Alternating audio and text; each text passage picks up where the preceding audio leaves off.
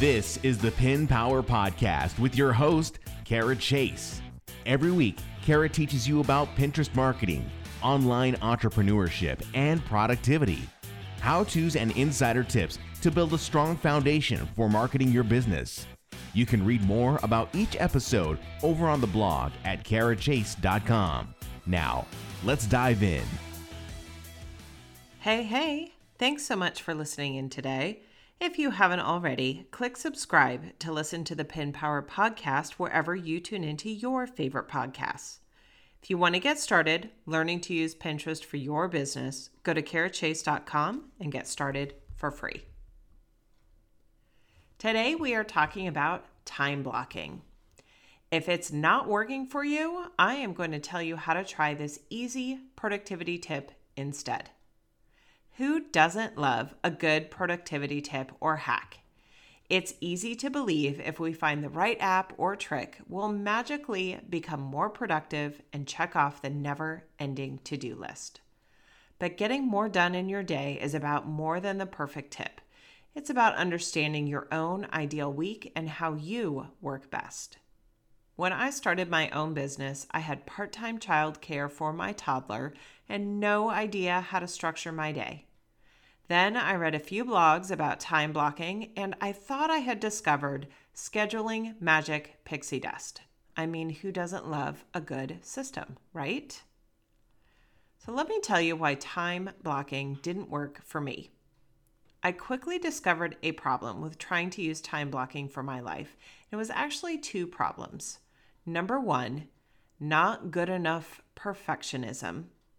And number two, life as a work-from-home mom.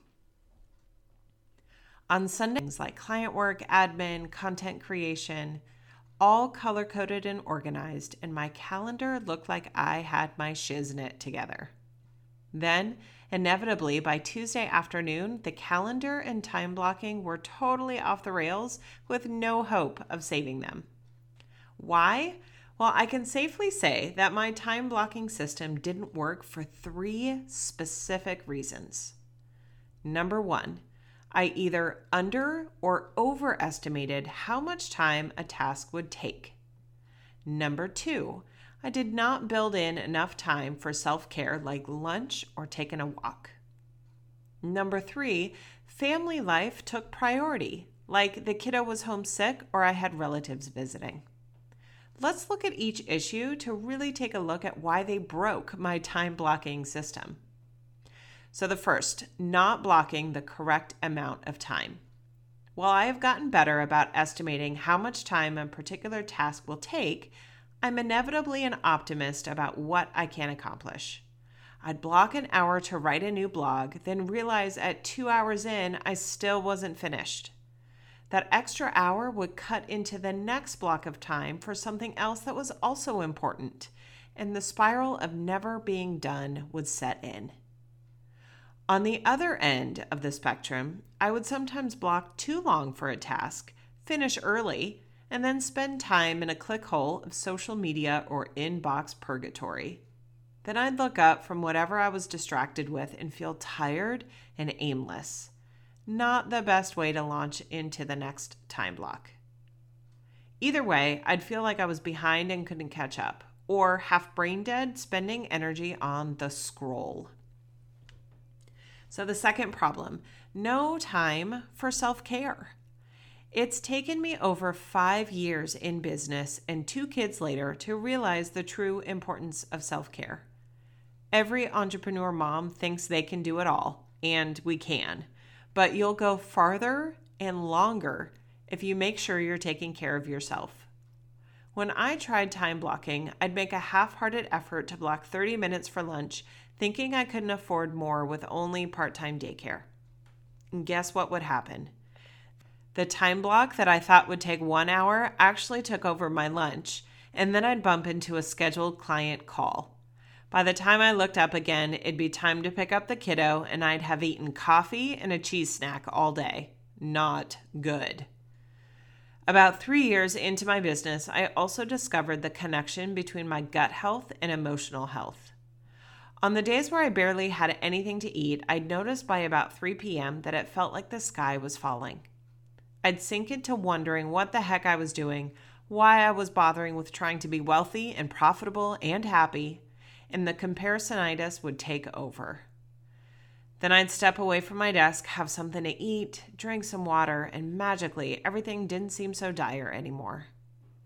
On the days where I actually took care of my nutrition and hydration, those anxious and depressing thoughts never took hold or spiraled out of control. Now self-care is built into every single day and it's non-negotiable. I reserve time in the morning for meditation and journaling, breaks throughout the day to stretch and go outside, and nutrition and hydration are pre-planned and a priority.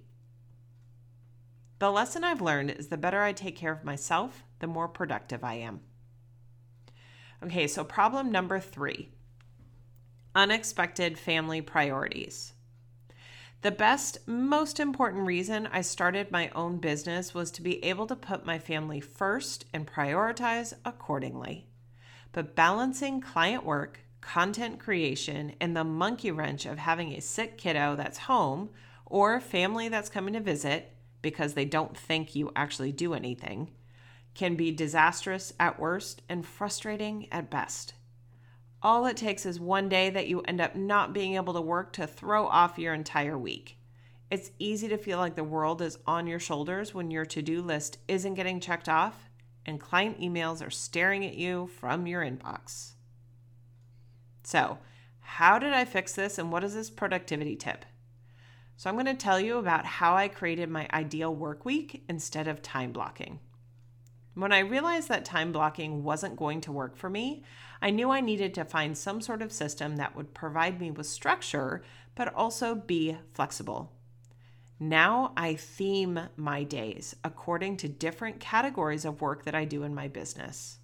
My current categories include creation, Pin Power Method, which is our Pinterest marketing membership, client work, admin, and CEO time. With these themes, I have different subcategories of specific types of work I do, and they're color-coded because that makes me happy.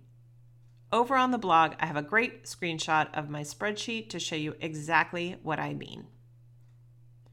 I have just enough structure to help me focus and plan my week with the built-in flexibility to pivot my plans as needed. I also love that since I created my ideal work week in the spreadsheet format, I can redo and tweak as necessary. And we all know that schedules can change overnight. When I sat down at my business planning retreat this fall, I opened up my ideal work week to see what I needed to adjust. I realized that I hadn't redone my week since January of 2020. To refresh your memory, in January 2020, my oldest kiddo was in actual school, and we were in pre-coronavirus lockdown. Yeah, so to say my schedule needs had changed was an understatement. So how do you set up flexible theme days for your ideal work week? When I sat down to redo my spreadsheet, I started with being realistic about the time I actually have to work and making sure my own time and family time were taken care of first. The pink edges outlining the different times of day for the week signify the time I have to work. This can help you see at a glance if it really can fit certain tasks into your day. Again, there's a great screenshot over on the blog. For example, Fridays are half days for me because my oldest has a weekly horse camp right after lunch. I know that trying to fit in lots of client work or content creation is not the best fit for a half day, but tracking my metrics and doing my budget are smaller tasks that help me feel like my week is completed. Similarly, I know that I love starting my week with my own content creation for my business. I love blogging, writing emails, and working on my sales funnels. When I make sure to prioritize my creation time, it sets me up for feeling like I've accomplished something important first. Okay, so Mondays and Fridays are set for my themes with a whole bunch of different options for what I can do with that time. For example, for content creation, I could choose to blog, create a lead magnet, work on email sequences, anything that makes sense under that theme. The rest of the week is flexible for working on Pin Power Method, client work, meetings, and any other admin I need to do. By having a list of possible activities that fall under each theme, I can be flexible enough to work on what feels right for that week. When I sit down to brain dump my to-do list, I can then slot each one into the theme days that make the most sense. And the best part is, by grouping my tasks into their proper theme days, I can stay mostly in one headspace at a time. This means less context switching for my already overloaded brain and more clarity and focus on the tasks at hand. So to wrap up, time blocking can feel restrictive and never good enough for a type A perfectionist entrepreneur like me, and maybe that's you too. By learning how to create my ideal work week with theme days and sorting my tasks, I've become more productive and my days feel like they're in the flow and easy. If you want your own copy of the Ideal Work Week with instructions, you should sign up for the Pinterest and Entrepreneurship Resource Library. You'll get instant access to 13 workbooks, checklists, videos, and how-tos to save you time, get quick wins, and take control of your business like the CEO you are. Because you're not winning points or getting gold stars for learning all these how-tos on your own. I will link you up. Thank you so much for listening, and I will see you next time. Want to know more about Pinterest marketing for your online business? Head over to pinpowermethod.com, the first Pinterest marketing membership designed for entrepreneurs. We'll catch you next time, Rockstar.